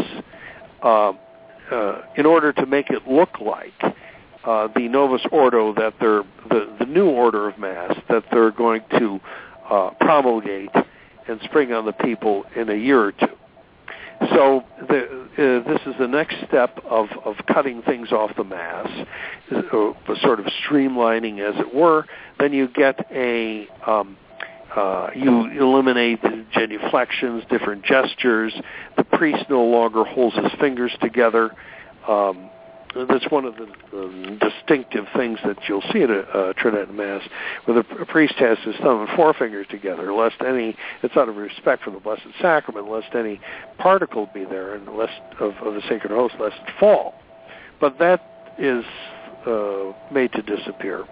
So you get a series of changes, like this, where it's more and more is being stripped away from the Mass. Mm-hmm. And then, of course, you talk about in the section 2 that we have, more noise in the Mass now, insofar as the encouragement of the laity to sing their songs of praise after communion. And this is interesting because occasionally I'll see a Novus Ordo, be it at someone's house has a television on, or if I have to go to a funeral or a wedding or something. And what really strikes me is all the noise, the talk, noise.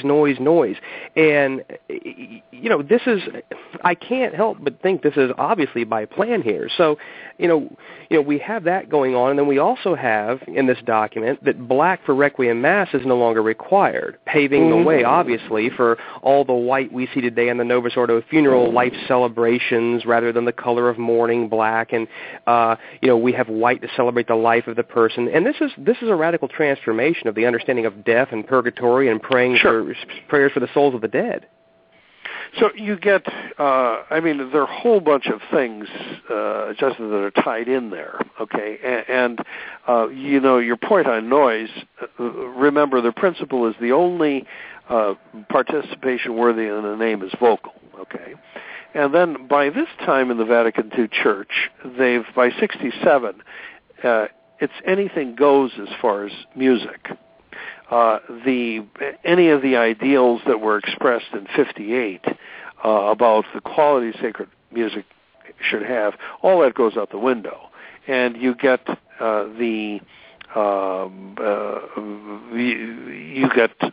trite little ditties that people are singing. You get the Negro spirituals. You get guitar music. All of this stuff is permitted in the sacred liturgy. So you get this great wall of noise, and people urging you to participate. So you get that, and your theological change then is it turns from a true act of worship where you're something that's vertical, that's aimed at adoring Almighty God and worshiping Him properly, into a sort of a common meeting with stuff that's supposed to keep you entertained. So you get the noise factor there, and then what you mentioned at this point of the abolition of the black for the requiem masses for the burial of people. The whole theology of death, the whole idea there, is changed in the practical order. And in a little later, about 2 years later, I started actually functioning as a church organist, playing the organ in different churches, actually playing for funerals. And by that time, the funerals have turned into a canonization ceremony, that you weren't praying for the repose of someone's soul, but you're saying hallelujah, and that, Uncle Oscar has gone straight to heaven, where, his golf game, he'll always be shooting under par, and he'll have an open tab at the bar on the 19th hole. So it turned into a humanist canonization thing, and not just in one place. It wasn't just one abuse, but it was global. I played the organ in a lot of churches, and I listened to a lot of goofy funeral sermons. And that's the sort of thing that you were getting. But the priests who were doing that were taking their cues from the liturgical changes. So it changes their belief. Well, I think something too. I'm sure many of our listeners have had to go to a Novus Ordo funeral, and I think it really is trying to suppress human nature. I mean, human beings. We're obviously part physical and part spiritual. We want to mourn our dead, and yet that is being taken away from us. And so you see people with these fake plastered smiles and, oh, I'm so happy. I mean, but yet they're fighting back tears. And I mean, there's this real inner chaos going on, that this whole idea that we're not going to mourn our dead anymore, but we're going to canonize them. It's really sick. Yeah, it is in fact it's a denial of human nature. And it's also is to gloss over the reality of death and the fact that people commit sins that have to be atoned for, if not in this life, in the next. So it's all so many things are lost with this liturgical change, and the doctrinal ideas. You had this shift almost immediately, and it was affected by the sacred liturgy. Right. You mentioned the most astounding change in this document is the permission for the recitation of the canon in the vernacular. Why is this the most astounding change in your mind? Well,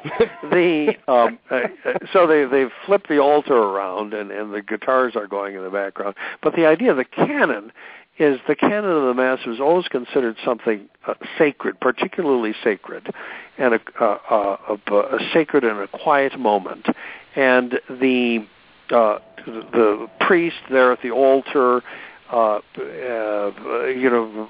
leading, as it were, this whole procession of the people toward Christ, all the mystical symbolism, that the sacredness of it, that at the very moment of it required silence, and it was uttered in a sacred language.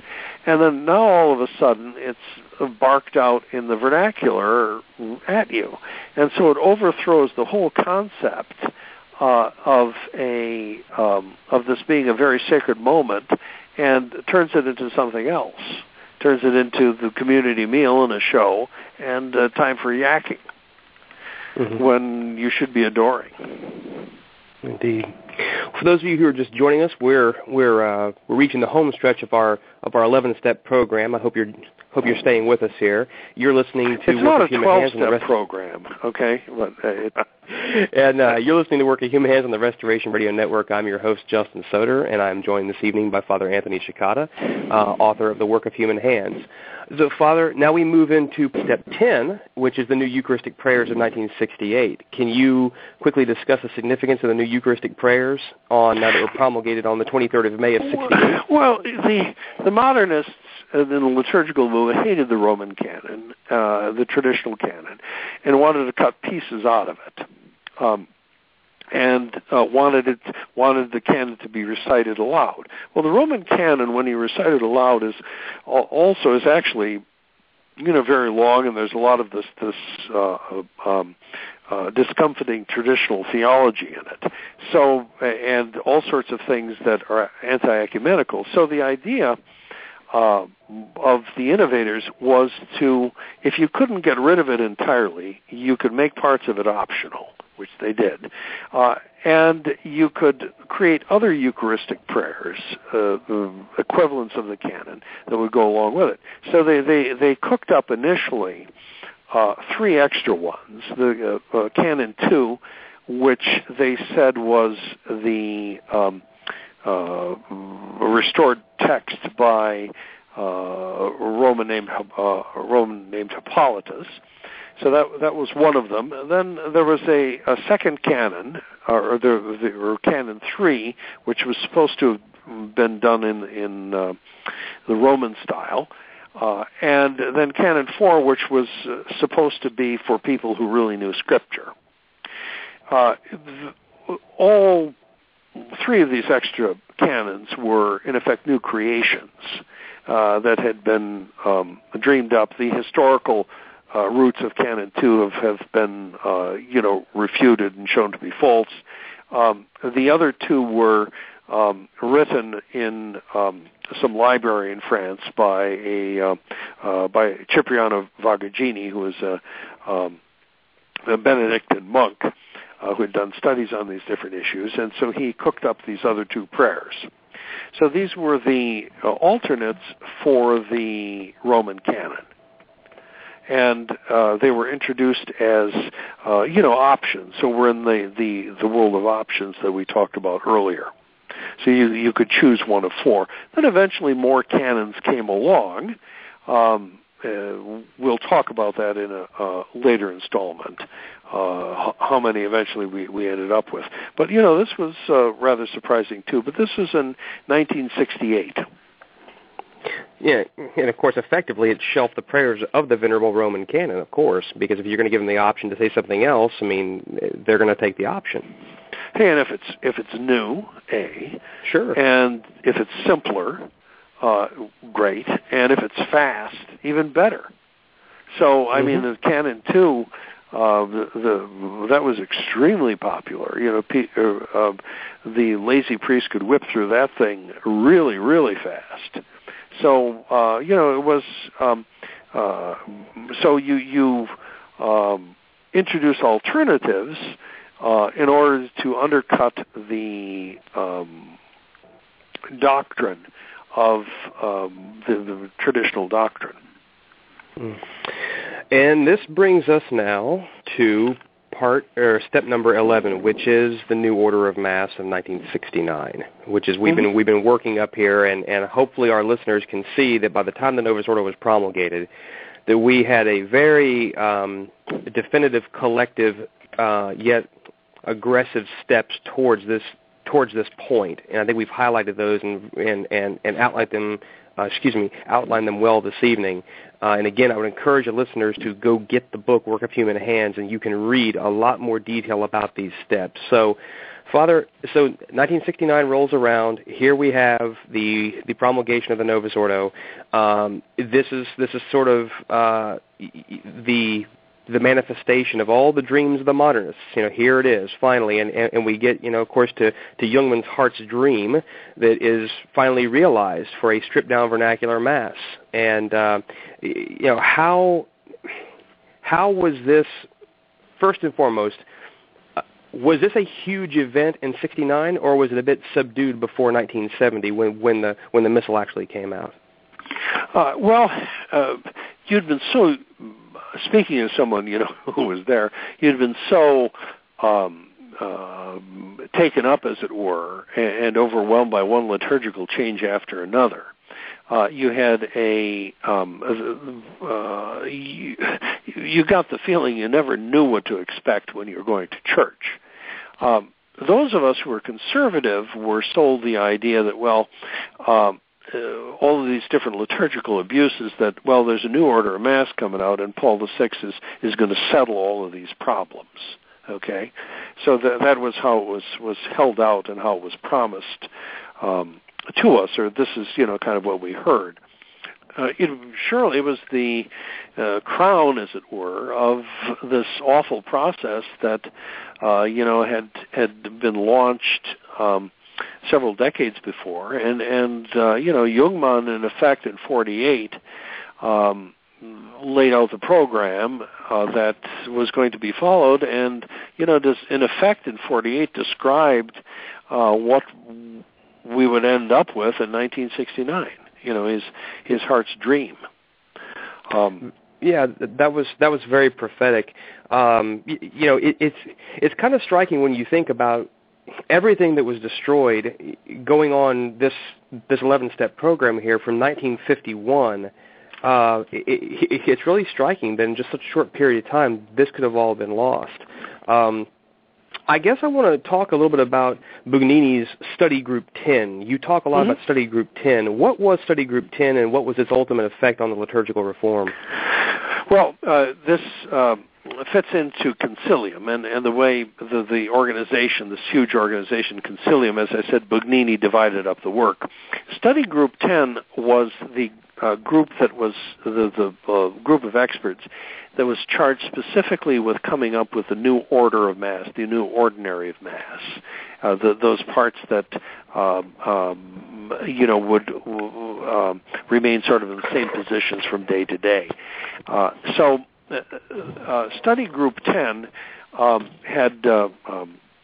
was a small group, and one of the members, of course, was Jungmann, Joseph Jungmann. Eventually, Louis Bouillet became a part of it.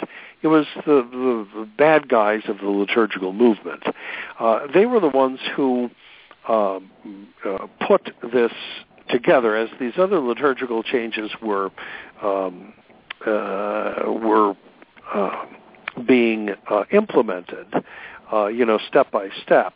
They were working on the final product, which was this new order of the Mass.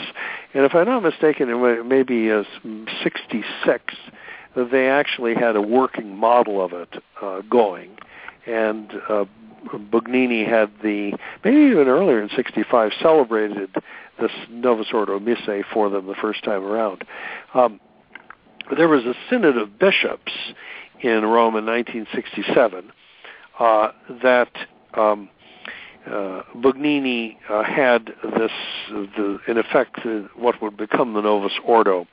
He had it celebrated for them so they could see kind of what was coming, what was going to go on. But this was this work was constant, and eventually in November, I think, of 1967, they arrived at a final form for this that Paul VI approved of, and it was promulgated by Paul VI, just the order of Mass itself in about a 300-page paperback book in April of 1969. And that was when it actually received its official introduction to the world. I'd like to remind our listeners here, we're coming up on the edge of our live broadcast in about 10 minutes. We're probably going to go just a hair over because there's so much content to cover in this Chapter 3. So our live listeners are going to drop, but as soon as the show is over, maybe another 15 minutes afterwards, you can go on RestorationRadioNetwork.com. You can find the show, you can download it and skip to that, and you can catch the last 15 minutes of the show. You're not going to miss the end of the show. It's just going to cut the live stream here. So I just wanted to make our listeners aware. So, Father, so you also speak in this section about this vision of Study Group 10, and Bugnini arranged the Missa Normativa here to be celebrated. Now, what exactly was this? I mean, what was the vision of the normal form here, so to speak, of parish mass? What was their goal and vision for this? Well, the expression Missa Normativa, the normative mass, they use that expression for it at this point in the liturgical reform. The reformers wanted to get away from the idea of a low mass and a high mass,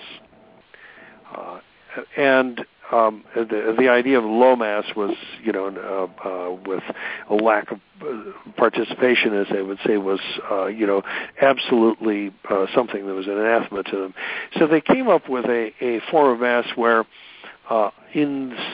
ideally in the celebration of it, you would have a priest who would celebrate it. You would have an altar server.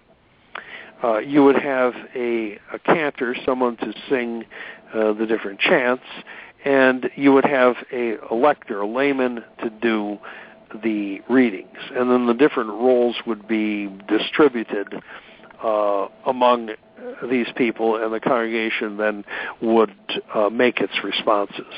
So that was their idea for the normative Mass, that most Masses after liturgical reforms then would have to be celebrated in that particular way.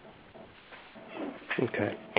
And I think this is something, and coming on my traditional journey, moving away from in the Novus Ordo some years ago, I remembered hearing this rumor floating around, and it's sort of ubiquitous to all the traditional spheres, if you will, that the new Mass was never validly promulgated. That the Novus Ordo doesn't have to be followed because Paul VI messed it up. He didn't do it right. It was never validly promulgated.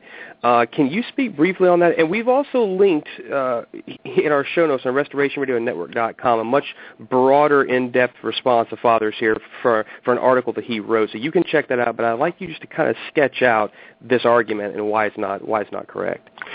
Well, the argument was basically this. It was for people who were repelled by the new Mass, and they had, of course, the Catholic idea that, the Pope we have to obey the Pope, but this thing looks so evil we can't possibly obey it. How could we get out of it? How could we figure this out? So the explanation that they gave for the Pope promulgating this Protestant modernist Mass was that, he didn't really do it in the correct legal form. He only expressed the wish that people use it. It was just an option, and we would still be free to use the old Mass without disobedience to the Pope, that he in effect made it optional. So but as consoling as that particular idea was, and it's a theory that keeps on coming up, as they would say, like a bad penny. When you look at all the rules for the promulgation of a law, according to the principles of canon law, if Paul VI was indeed a true Pope, he did everything absolutely according to the law to promulgate that correctly. So the argument really doesn't work. And it's one of those things that it's fictitious, and if you know something about canon law and liturgical law, you really should drop the argument. It's a ridiculous argument. And moreover, so there are several Vatican statements saying that, yes, you have to observe the new Mass. And I lived through that period, and I saw what happened to priests who didn't say the new Mass.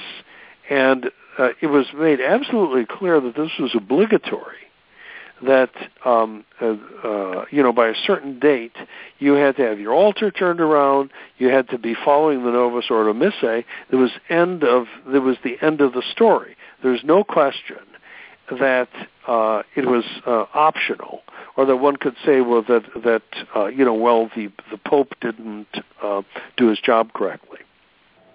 So but unfortunately, it's one of those ideas that some people have really held on to, and it's been endlessly repeated, but there's really nothing to it.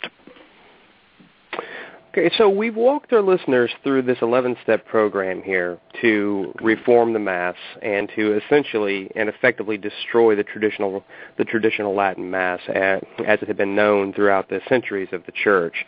And Father, you mentioned some of those voices of opposition that ultimately I think would launch into what we would know today as maybe they started off calling themselves the counter-revolutionaries, if you will, but then it kind of morphed into the title of the Reform or the Reform Group, where now we're going to launch into trying to interpret this in a traditional light. And of course, no further icon of the Reform has existed in most modern minds recently than Benedict XVI, who was supposedly seeing, or was going to supposedly see the Reform of the Reform through to its logical conclusion. But that's sort of coming to an end now, isn't it?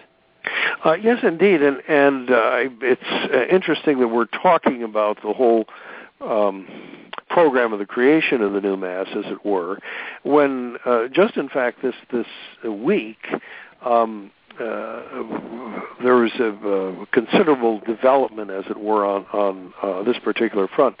The Reform of the Reform movement began in the 90s with a younger generation of clergy and with the encouragement of the then Cardinal Ratzinger, who wanted to put onto the Novus Ordo some more traditional externals and have better music, have Gregorian chant, observe some of the traditional rubrics and so on, and bring it more into line with the traditional liturgy. So when this, in certain conservative circles in the post-Vatican II Church, it got a lot of traction and did attract a number of members of younger clergy. And when Ratzinger was elected in 2005, it really gave them an impetus that they thought something was going to really happen. Ratzinger eventually permitted the celebration of the Trident Mass according to the 62 Missal. And that was in 2007 with his motu proprio Summorum Pontificum. But one of the things which actually we predicted would happen is that while you can fool around with the Novus Ordo and dress it up, if you actually have some form of the traditional Mass floating around next to it, and you have many conservative and traditional Catholic ideas and beliefs, the Novus Ordo, even if it's gussied up with Gregorian chant, is going to sort of pale by comparison. And sure enough, that seems to have been exactly what has happened in the post-Vatican II Church, that those who gravitated toward the Reform of the Reform movement saw that, basically came to see that as a dead end, and started to gravitate toward toward actually a form of the traditional Mass. And so this past week, one of the leaders of the Reform movement, Father Kosek, who actually wrote a book on it in early 2000, actually said that the Reform of the Reform is over, that actually the new Mass does in fact represent a rupture with liturgical tradition, and what rather worried people who are worried about the state of the sacred liturgy should be doing is gravitating toward the traditional Mass. So something like that I find very significant. That it's almost a sea change, that people inside the institution who tried to fix the new Mass came to the conclusion, when they put the traditional Mass alongside it, that it's really unfixable, that there is a rupture. So that's a very significant development, I think. Indeed, indeed. Well, Father, we have covered quite a bit in this. This chapter 3 is pretty in depth. So I appreciate you being a trooper here and going a little bit over what we had planned here this evening. But there was just a lot that had to be covered. In closing, would you like to kind of summarize, or do you have anything else you want to add, or are you do you feel like you've covered it all already? You want me to add a 12th step to the 11th step? Well, so we can turn this into to reach full sobriety. And then we can say that Father Cekada has been involved, in this 12-step program. So, no, that it's a simply this that it is the creation of the new Mass really was.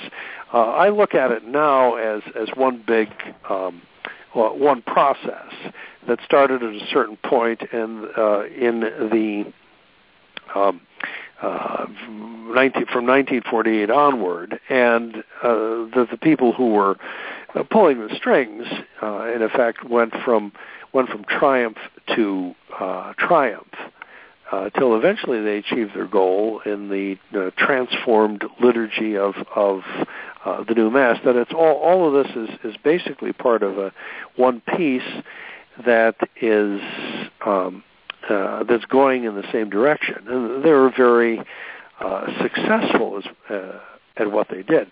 I remember this kind of occurring to me, the connections occurring to me at different points in my clerical and my seminary life, seeing the different parallels.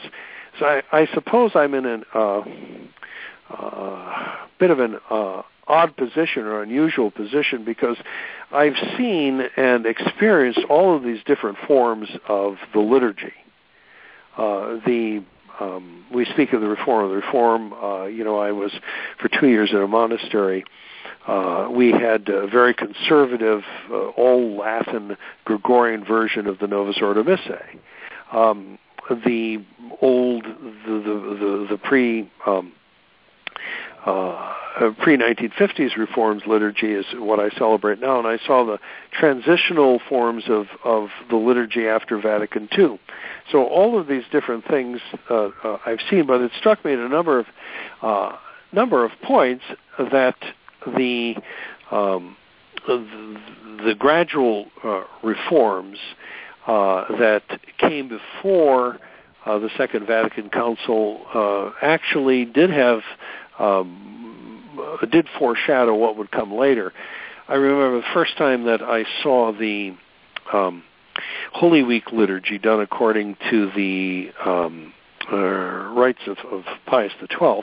The first time I saw that as an adult was in the Pius X Society when I went to their seminary in Switzerland. And I was struck very much by the parallels between that form of the liturgy and the Novus Ordo Holy Week liturgy that I'd just been involved in the year before in this conservative monastery. And I thought it very curious that this was... I thought, well, why didn't the reformers after Vatican II change this too? But I found that they'd actually done it before Vatican II. They had introduced their changes then.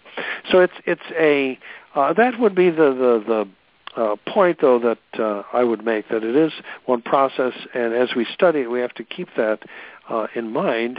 And for the future restoration of the Catholic liturgy, we have to advocate going back to a form of it that predates all of this modernist influence, which brings us back, incidentally, to our sponsor, who is publishing this missal, which is faithful to the old unreformed liturgical practices, and that's why I see that as a very good sign as well, and something that gives us hope as we try to restore the faith and the liturgy everywhere. Indeed. Well, Father, thank you so much for your time this evening. I know we've asked a lot from you, and if listeners would like to learn more about Father Cekada, he has many writings and articles up at www.sggresources.org. And St. Gertrude the Great has a lot of good offerings right now. I believe Father, do you still have the sets of candles that are for sale right there? Yeah, the candleless candles, and we made those available for a sort of a nominal donation. The other thing that is of interest that I'd like to plug that we do have on the site is we have 70 hours of restoration radio broadcasts that you can listen to in your car. And I think there are 38 different topics with various clergy talking about issues of either contemporary interest, such as the question of Benedict XVI, different social issues, the controversies among traditionalists, less controversial matters, for instance, the personality and work of Archbishop Lefebvre, devotional things like the feasts of the Church's liturgical year, sacramentals, spirituality, and so on. So these we have available on our website on a 2-disc set of Restoration Radio. So if you enjoyed this program, I would invite you to check that out as well and get yourself a set and listen to it in your car. And I'm going to wager a guess, Father, that you're still accepting donations, correct? I'm assuming that... Yes, that's right. There's, as Stephen said in the first broadcast, that there's no donation too large that we would turn away.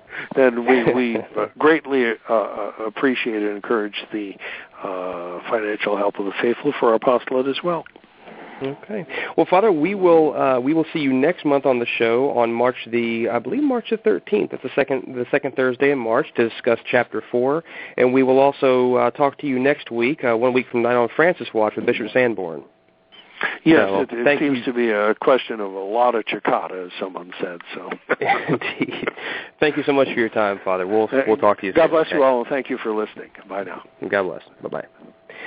We at the Restoration Radio Network would ask that if you found this show to be informative, helpful, or in any way beneficial to you or to your Catholic faith, that you would please consider making whatever donation is possible to our apostolate, no matter how small it may be or how large it may be. To those of you who have donated, we want to extend a heartfelt thank you for your kindness and generosity. If you have any questions or comments you want to pass on to Father, or you want to ask a question to us, or if you want to reproduce our work, be sure to send us a message at humanhands@truerestoration.org. You can leave us a message on our Twitter handle, @TrueRestoration. And so I just want to thank all of our listeners for hanging in with us tonight. I know it went a little bit over, and so we will see you next month on Work of Human Hands. For the Restoration, I'm Justin Soder. May God bless you.